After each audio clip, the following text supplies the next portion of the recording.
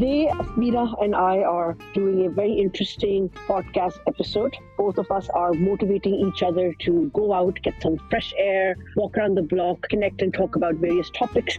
And we decided that, we will bring you in on our today's beautiful walk. It is. The weather's getting a little chilly, but it is nice to walk around and get some fresh air. Yep, and Sarah is unable to join today because due to the time difference in London, this is not the time for her to walk. Yes, definitely. Yep. So today's topic is very interesting, and I think all of us can connect to it, and it's really important for all the parents out there. So basically, Asmira and I, we have kids of different age groups, but there's one thing that is really common, which is the usage of technology, devices, internet, overall social media, etc. And how we're living in this new era where we can't keep them and refrain them completely, but there has to be, of course, the dangers lurking out there and their kids. So as responsible parents, we need to make sure that they use it responsibly, and there are certain guidelines and limits. So today's topic, we're going to share some tips. So Asmira, you want to dive in and start today's conversation? Yeah, I'm always looking for ways, some tips and tricks to limit the uses of electronics in my house. Well, as you know, I've got 5 boys. 3 of them are 7 years old and 2 are 11 years old. And Prem and I are both STEM field. So electronics has always been part of our lives. And, the boys are basically grown up with technology all around them. And up until about 4, they were pretty much off electronics. But, as they grew, technology expanded in the house. Initially it was tablets, then it turned into switches and all kinds of electronic devices. And now they're like pro-grade gamers. One of them is he thinks he's a content creator, you call them. So over the years, we've tried to limit their devices, their time on electronics, and without causing chaos or heartbreaks and lots of tears and trauma, as any parent would. So, I just wanted to talk to you about some of the things that did work with us. Some things that didn't, some things that did. When they were little and they had their hooked on devices, their tablets, they wouldn't necessarily go on social media because they were too young to know what that is, and they were limited to, their shows, like YouTube shows, Whoopi and Octonauts and whatever it is these days. So, one of the things, first let's talk about prying electronics away from children is not a good thing, right? You have to give them some kind of leeway, some kind of time frame. So tip number 1, don't just snatch it. You can't take it away. Imagine someone took your phone away and they're like, okay, Teresa, you're off electronics for the next 3 hours. How are you going to feel? You're going to be left with a broken heart. Like, what do I do for the next 3 hours? My soul has left my body. So for kids, it's a shock to their system because that's all they know, like besides their family and friends, but device is part of them now. It's ingrained. So you always give them a lead time. What worked for us is giving them, hey, you have 15 minutes, and then every 5 minutes, we're going to keep reminding you. And then after the first 10 minutes, it'll be every 1 minute. And that really brings their mindset like, okay, I have 15 minutes, and then mom's going to say 5 minutes, another 5 minutes. And it's like they know it's coming. They're preparing their mind, their body to get away from electronics. And then the last 5 minutes, we do, hey, you have 4 minutes, 3, 2, and the countdown begins. I think that strategy is really good.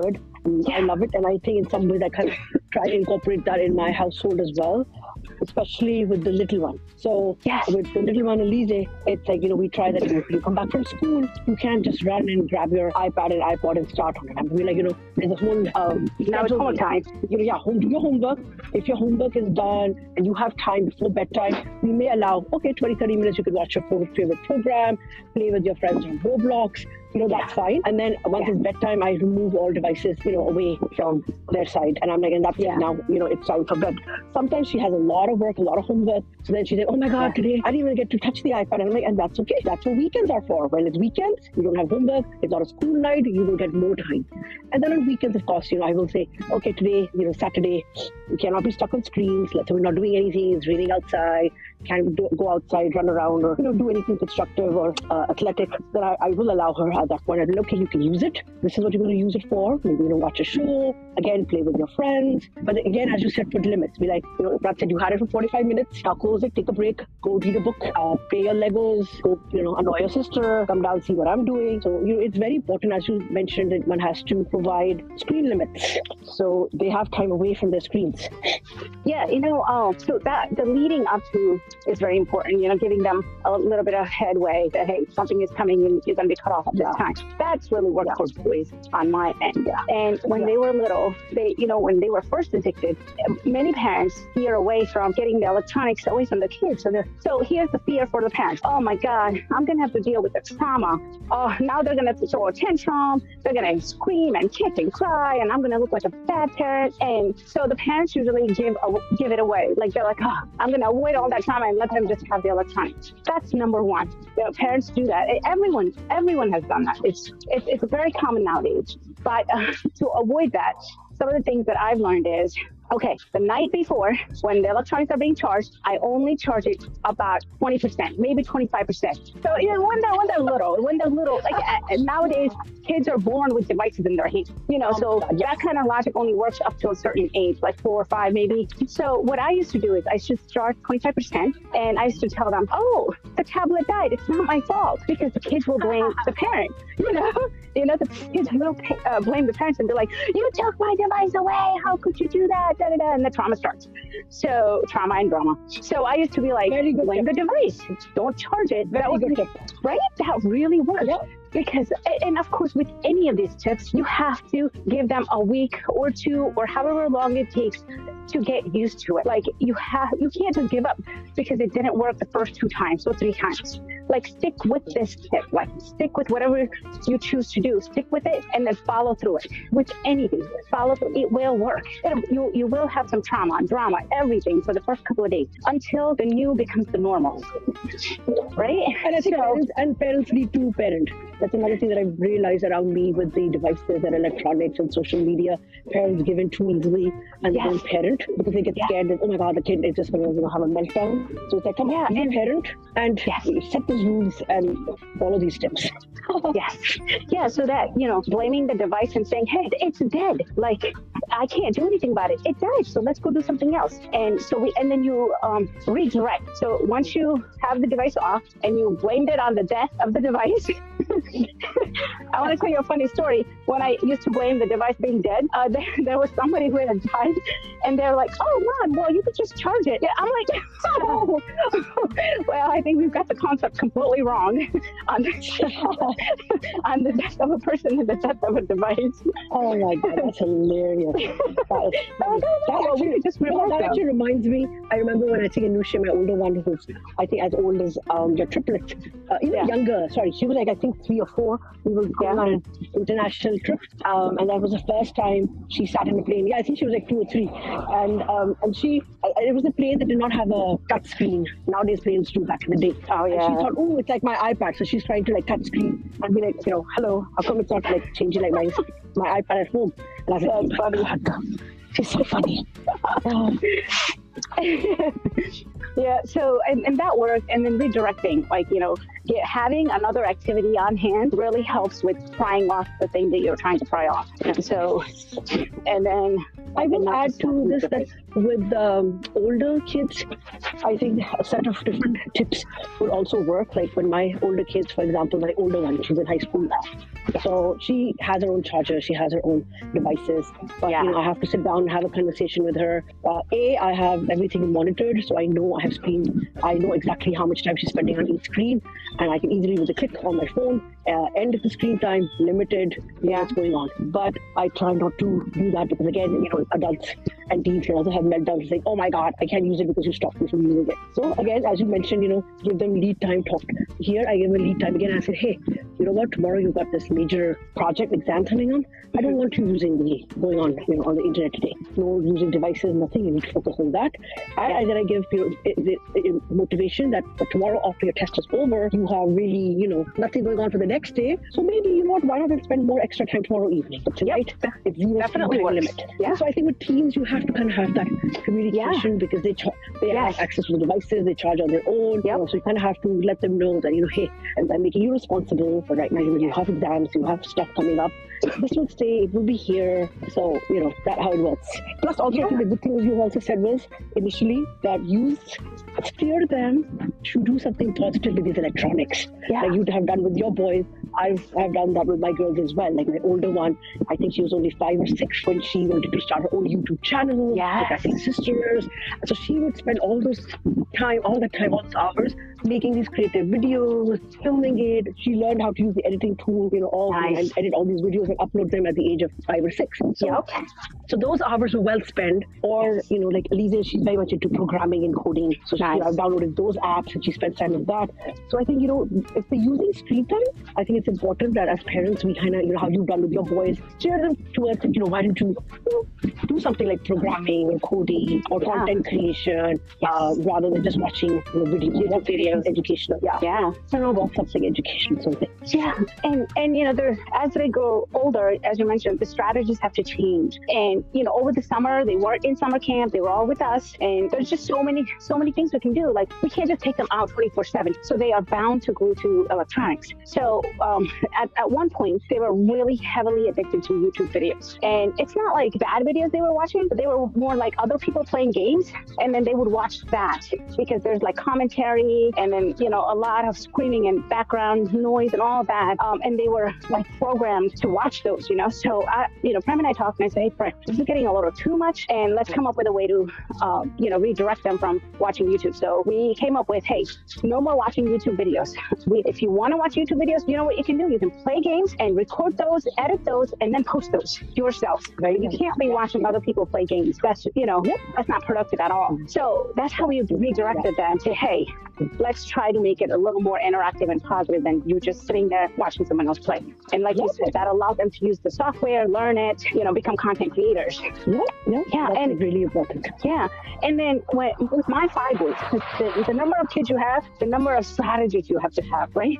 So weekends, because weekdays are busy with school, homework, and they get a little bit of free play, electronics and whatnot here and there. But on weekends, it was becoming really problematic because they were glued on the screen. So I said, you know what?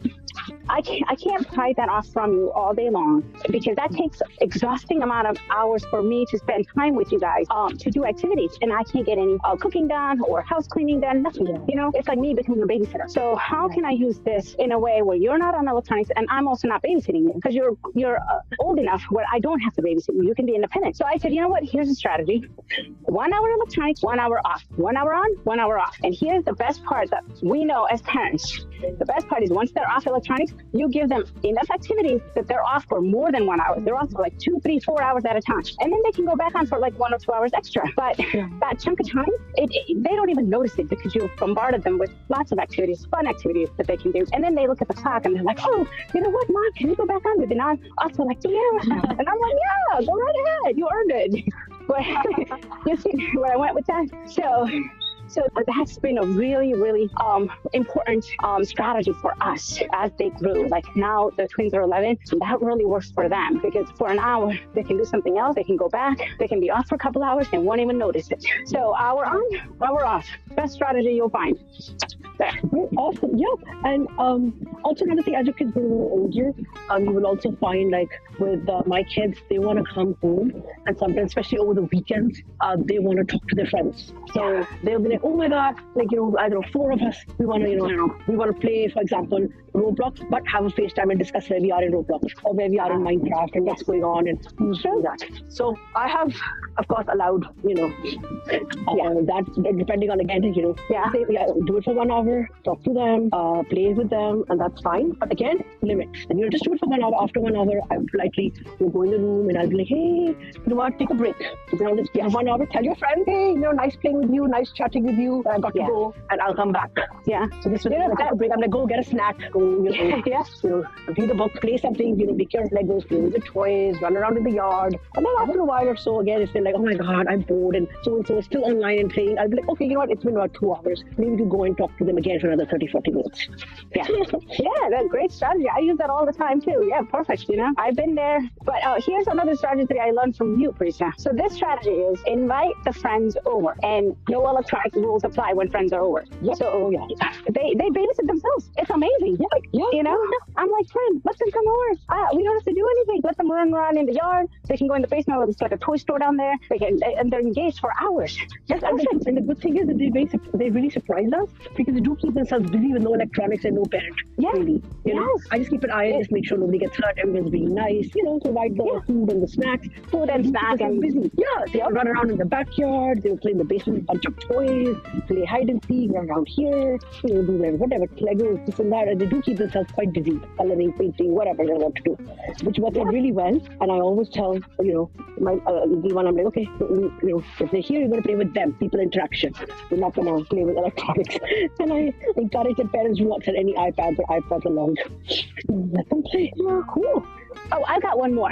I was going to say, one of the things that I do to motivate them to do their homework and not be on electronics is I'm like, hey, after, once they come back from school, they had a little bit of downtime and had food and stuff. I'm like, listen, if you work, do your homework for an hour or however long it takes you, 30 minutes, 20 minutes, whatever. For the little guys, they don't have that much homework. But if you finish your homework at 5 o'clock, we can go play in the streets with your friends. Because luckily, all of their friends are our neighbors' kids and they go to the same school and stuff. So, they come over or we go over there and I'm like, I'll message the parents and then we'll go and see them at 5, from 5 to 6. And then they're so motivated to do that. I mean, I get no resistance at all. I just, they do their homework and then we're out. Perfect. Yep, more time outside, meeting people than, and getting some fresh air than being stuck in cooped in with electronics, which is like really good. So let me ask you, what is maybe they're too young right now and your answers may change, but at this point, what do you think is the perfect age when you're going to give your sons a phone with a number? Oh, I don't know. Again, you answered. I haven't hit that. Yeah, I haven't hit that at that age yet or that issue yet. So I haven't really talked about giving them. I already have tablets at home since like a long time now. They've got tablets and they got switches and they have like messengers that they can chat with their friends with, like a Facebook Messenger for kids. And then these have the same thing. Yeah, same thing. So I don't like they already have so much devices. Unless I honestly don't have I don't think middle school they will have the phone. I don't foresee a phone in the middle school. Maybe in the high school if there's an emergency, maybe Veer will have. Love will not have access to the phone, but Veer may. But I haven't hit that milestone yet, so I really don't know. And do you see kids, anybody at this point, I'm just curious to know, has a phone at this age or no? Nobody has a phone at this age? There might be 1 or 2 kids, but I believe it's just to call the parents for an emergency. And it might be through a watch, those iWatches or whatever, Apple Watches. Yeah. But I don't believe many children in middle school yet have phones. But again, I don't know that many kids. But Veer says he hasn't seen anybody in their class with a phone. Okay. Yeah. Good. Yeah. I'm just curious to know, because what's going on? Like, how is it starting? Have you experienced any with Anusha's class? Nobody in Elise's class right now. She's in 5th grade. We all have the iPad. Anusha, of course. Anusha, I would say the majority, probably more than half of the class, had phones in 7th and 8th grade. But then there was a technical reason for there too, because they have a lot of competitive meets outside of school. And her class is pretty athletic. So most of the moms and the dads were, provided the phone earlier in 7th and 8th grade because they were like, they have to travel in the bus and, we need to know what time to pick and drop. We need to know that the kid is safe. So that's why we've given them the phones.